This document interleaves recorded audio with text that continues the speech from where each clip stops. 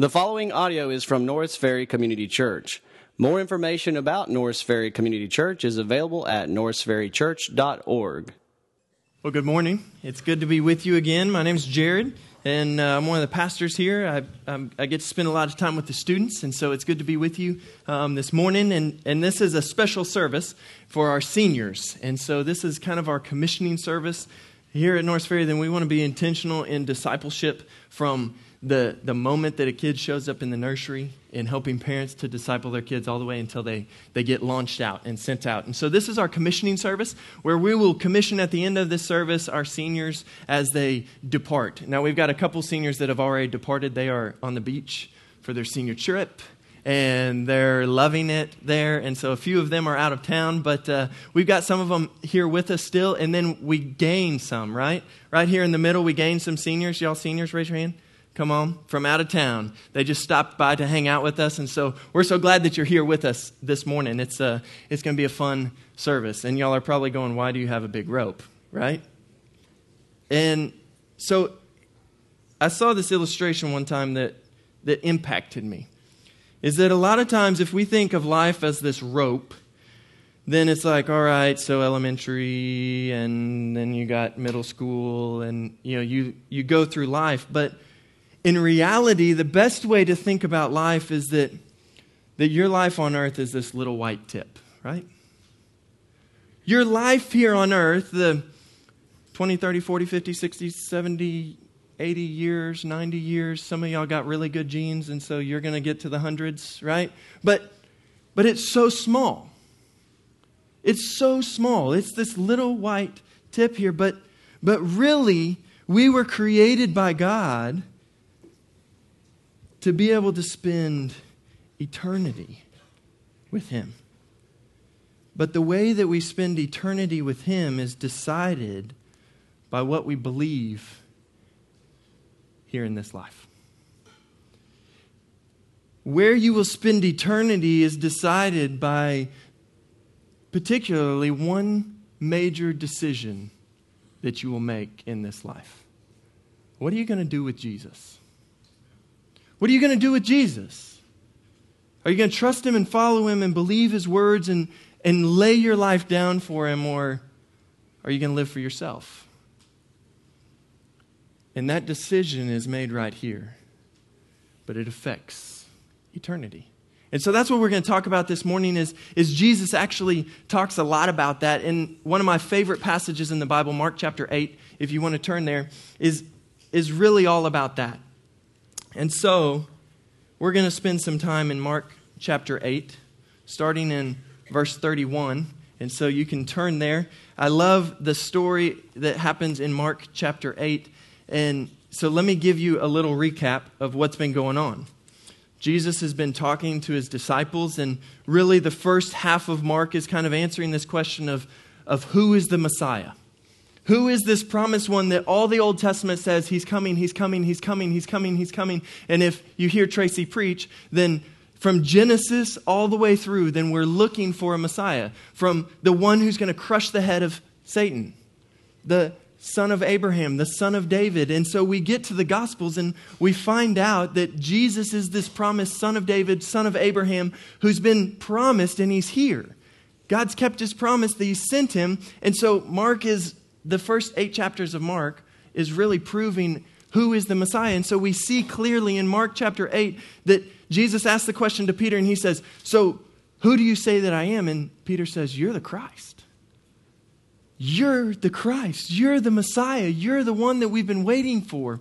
And so he says that, and there's then this little exchange that happens because Jesus says that's been given to you by God. And so he says that, and then he goes on into this, and so he says, you're the Christ in verse 29, and he strictly charged them to tell that to no one. And then verse 31, it says, and he began to teach them that the Son of Man must suffer many things and be rejected by the elders and the chief priests and the scribes and be killed, and after 3 days he would rise again. And so he says, so there's a shift that happens of, it's no longer who is the Messiah, but now the shift that's happened is what kind of Messiah is He? And that He's going to suffer and He's going to die. And right after this exchange, then Peter comes to him and he says this plainly, as the scripture says. Look at verse 32, and it says, "And Peter took him aside, and he began to rebuke him." Peter's rebuking Jesus. Now, most of us would be like, what? Don't do that, Peter. That's never good, right? Like, don't rebuke Jesus. Jesus knows all. He wins all. Don't bet against him. Like, he wins. And Peter rebukes Jesus, and Jesus then, it says, turning and seeing his disciples, he rebuked Peter and said, "Get behind me, Satan, for you are not setting your mind on the things of God, but on the things of man." I want to latch in on this, that Jesus says there's two ways to think in this life. You can either think like man, or you can think like God. There's two ways to think. And so the majority of the world is going to say, hey, live this 70 years thinking like a man. Live this 70 years, live it up. You got one life to live. Don't have regrets. Live it up. But there's a way to think like man, and there's a way to think like God. And so right after this, then Jesus begins to unpack. What does it mean to think like God? What does it actually mean to think like God? And so that's what I want to spend our time is unpacking Jesus' words right after this exchange where he says, Peter, you're not thinking like God. You're thinking like man. And so for our seniors who are about to launch out of a house and are about to chart their own territory, right? Hopefully they make their own money, right? Moms and dads, you're like, yes, please, off my paycheck, right? Hopefully they make their own money. They set their own goals. They live their own life. But there's a way in which you can live, seniors, that either lives thinking like God or thinking like man. And so I want to unpack that for us this morning. And so what we're going to look at is these four truths. I'm going to pull four truths out of this text, of four truths to set your mind on the things of God. So let's read the rest of this text this morning, and then we'll pray and ask God to bless our time. Look at verse 34. It says this. And he called to him the crowd with his disciples, and he said to them, if anyone would come after me, let him deny himself and take up his cross and follow me. For whoever would save his life will lose it. But whoever loses his life for my sake and the gospel's will save it. For what does it profit a man to gain the whole world and forfeit his life? For what can a man give in return for his life? For whoever is ashamed of me and my words in this adulterous and sinful generation, of him will the Son of Man also be ashamed when he comes in the glory of his Father and of the holy angels. Let's pray. God, in our time this morning, would you meet us? As we open your word and as we dive into your word, Lord, would you give us understanding? Would you give us eyes to see and ears to hear? Would you give us a heart that desires the things which you desire? And God, would you give us a mind to think like you? God, I pray for these seniors that as they set into this new stage of life, God, would you give them a mind of Christ? That they would see the world, that they would interact in the world the way that you would. The way that you would have for them, that they would live a life of eternal value. We ask it in Jesus' name. Amen. All right, so let me unpack this first one for you. Point number one to these four truths to set your mind on the things of God. Number one is that following Jesus requires full surrender. Following Jesus requires full surrender. Look at verse 31 or 34 again. It says, and Jesus called to him the crowd with his many disciples, and he said to them, if anyone would come after me, let him deny himself and take up his cross and follow me. Now, what Jesus is asking is a little bit missed for us because we don't have cross as a capital punishment. But to the day in which he was speaking to his disciples, for Jesus to have said to his disciples, if you want to follow me, you got to take up your cross. And you got to come after me. It means that you've got to lay your life down. You're as good as dead. And then you go, what? What is Jesus talking about? that if you want to follow Jesus, then you have to fully surrender your entire life. Your life is dead. It requires full surrender. To follow Jesus, you must die of your own social agenda. You must die to your own political agenda. You must die to your own spiritual agenda. That you can't live the way that you want to live because your life is dead and it's Christ who lives. Now that's a message that doesn't really rub well with our culture, right? That's a message that doesn't rub well with me and my individualism. I want to be me. I want to do me. I want to do my own stuff. And yet Christ says, if anyone wishes to come after me, then you've got to put your life, your opinions, your desires, your way to death. That's what it means to follow Jesus. And we go, ooh, well, can I have a little bit of Jesus and a little bit of me?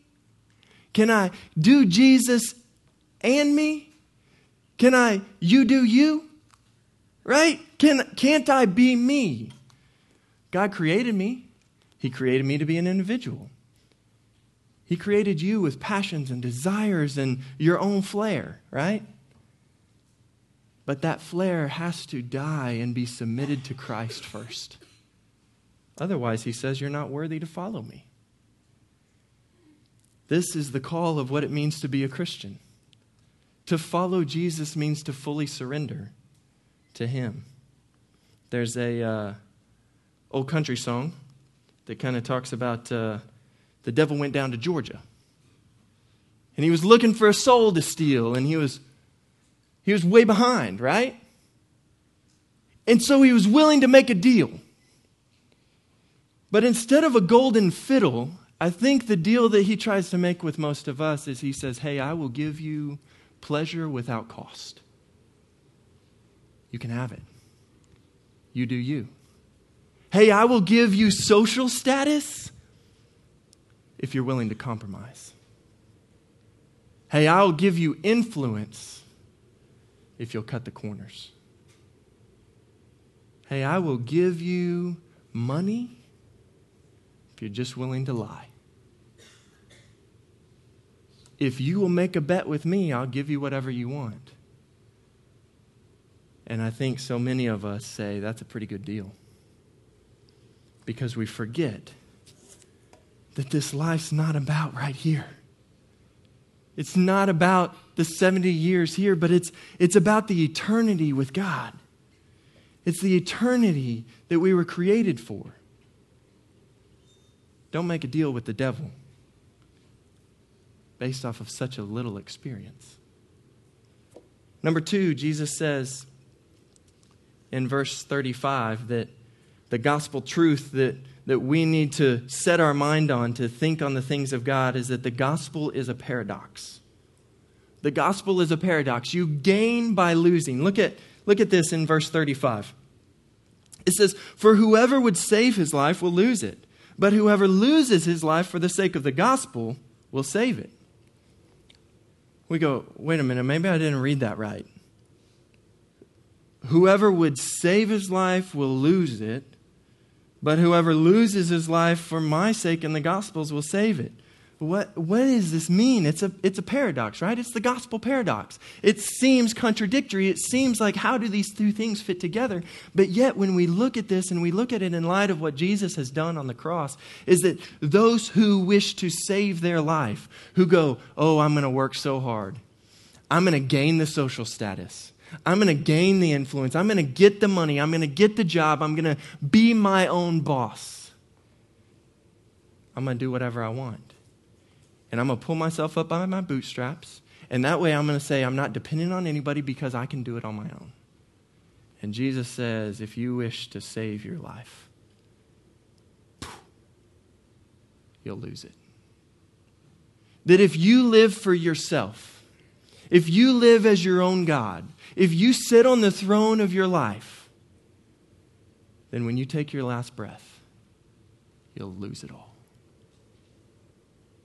You go, whoa, Jesus.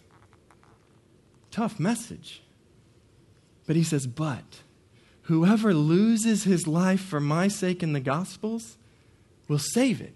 If you take up your cross and die to your own life and you say, God, it's all yours. I've laid it all down. It's all yours, God. My major, my job, my future, my spouse, whatever it is, God, it's yours. He says, then you'll save it. Then you will save it. There was a guy who said, he is no fool who gives what he cannot keep to gain what he cannot lose. He is no fool who gives what he cannot keep. It's all going away anyway. To gain what he cannot lose. Spoken by a guy long before he actually gave his life for a cause which he could not lose in. Jim Elliot gave his life as a missionary, highly successful man who laid his life down, who picked up his cross and said, he's no fool who lays his life down to gain eternal life, which he cannot lose. Jesus says that the gospel is a paradox. You gain it by losing.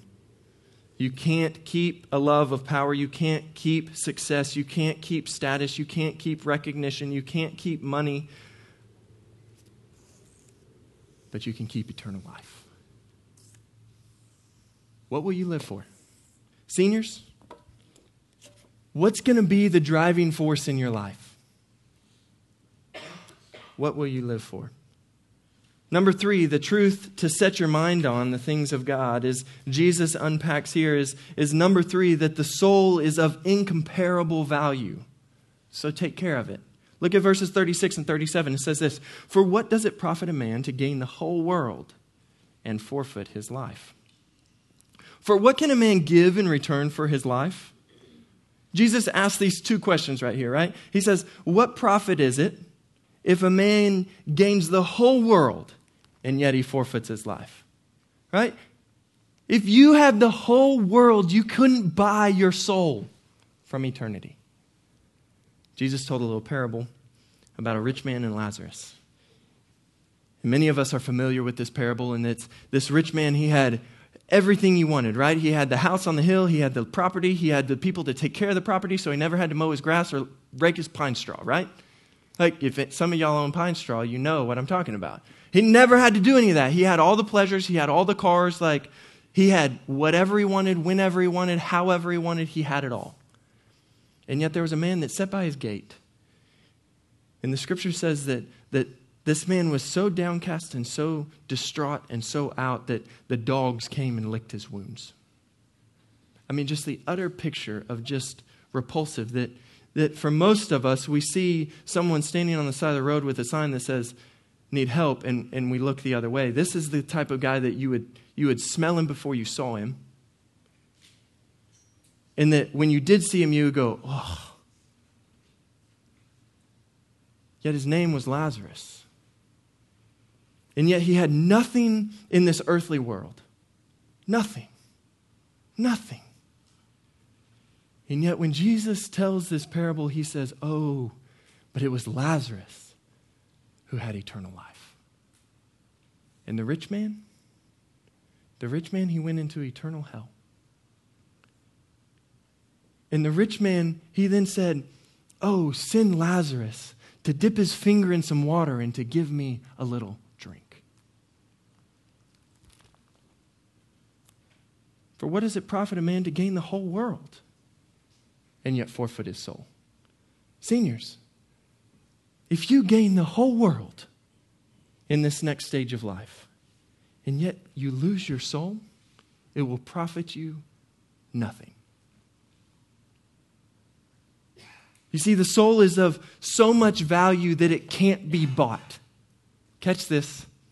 But yet, Christ gives it freely. You can't buy eternal life. Are you going to use God's own money to try and pay him back? Hey, I'll give you all this stuff, God. He's like, I created it in the first place out of nothing. I don't want your stuff. But he sent his son, Jesus Christ, to come to this earth, to live a perfect life, to die a death he didn't deserve, so that we could have eternal life freely, if we would confess our sins and trust in Jesus, then it says that he gives eternal life freely to all who would lay their life down, take up their cross, and follow him.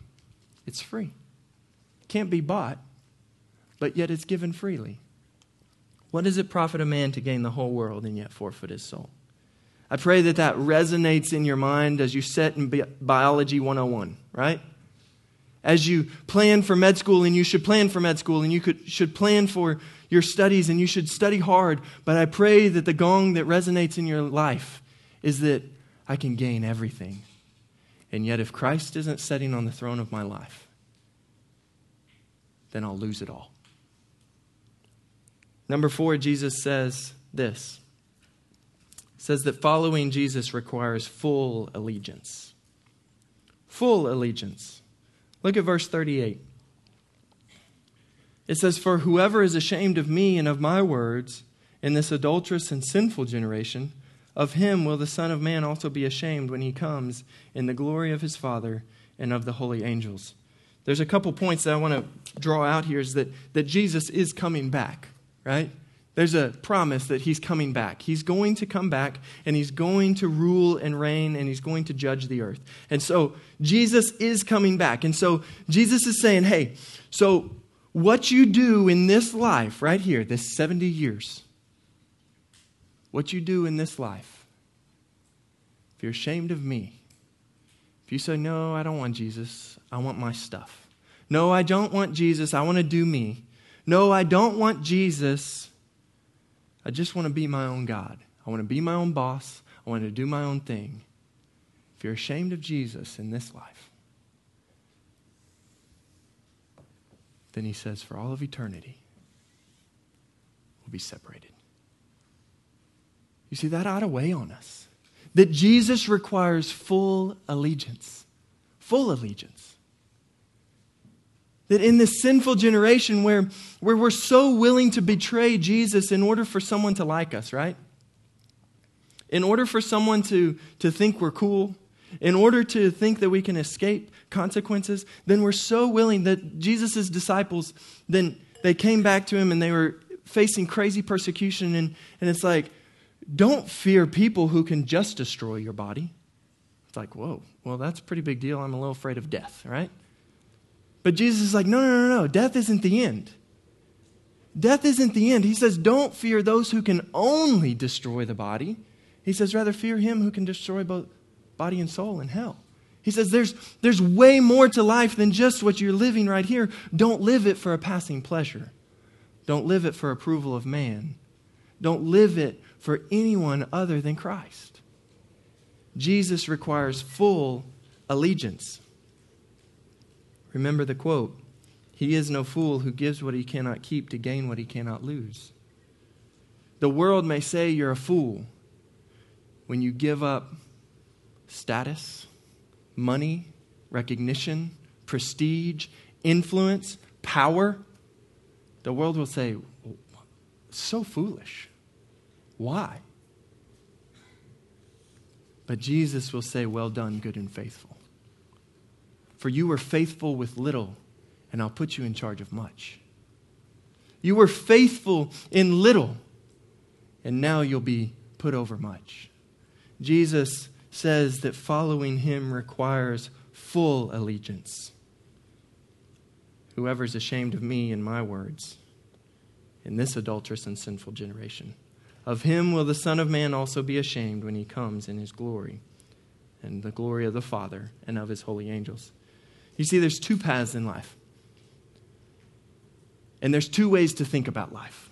You can either think like man and live like man, or you can think like God and live like God would call us to. And you've got to make that decision. And so, seniors, my challenge to you is that before you step foot on your campus, then you've got a decision to make. How am I going to live the next 4 years? College is incredible. You get so much freedom. You get so much time. It's probably the time in your life where you'll have the most time and the most freedom and the least amount of responsibilities, right? It's incredible. Like, you never get that where you get to hang out at coffee shops 24/7, right? You're like, well, I'm studying at the coffee shop, but really I'm not studying. I'm just hanging out with friends and drinking coffee, right? But you drink a ton of coffee. And you get a ton of freedom. And you got an opportunity of what are you going to do with that freedom? How are you going to think about that freedom? How are you going to think about the responsibilities of the things that you have? That you got a trajectory of life which you will set. And you're either going to think of it like man, which will say, get all you can and can all you get. And when you take your last breath, it's gone. Or you're going to think like God. And you're going to say, God, it's all yours. I've got opinions, but they really don't matter too much unless you're in it. And so, God, I would love to do these things, but if you don't want me to, I won't. God, I would love to be this, but if you don't want me to, I won't. God, I would love to use these gifts, but if you don't want me to, I won't. I'll do whatever you want, God. It's all yours. And you know, Jesus is so incredible in that he says that those who are his, he doesn't just call them friends, but he calls them brothers and sisters. He calls them heirs according to the throne, and all the riches in the heavenly places are theirs. Oh, to gain the whole world and forfeit all of that? Oh, that's nothing.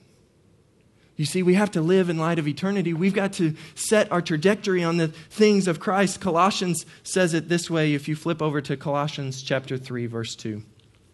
I think that Paul summarizes this in an incredible way. Starting in verse 1, he says this. If then you have been raised with Christ, seek the things that are above, where Christ is, seated at the right hand of God. Set your mind. Set your mind. You've got to make a decision to think of the things of God. Set your mind on the things that are above, not on the things on this earth. For you have died and your life is hidden with Christ in God. And when Christ, who is your life, appears, then you also will appear with him in glory.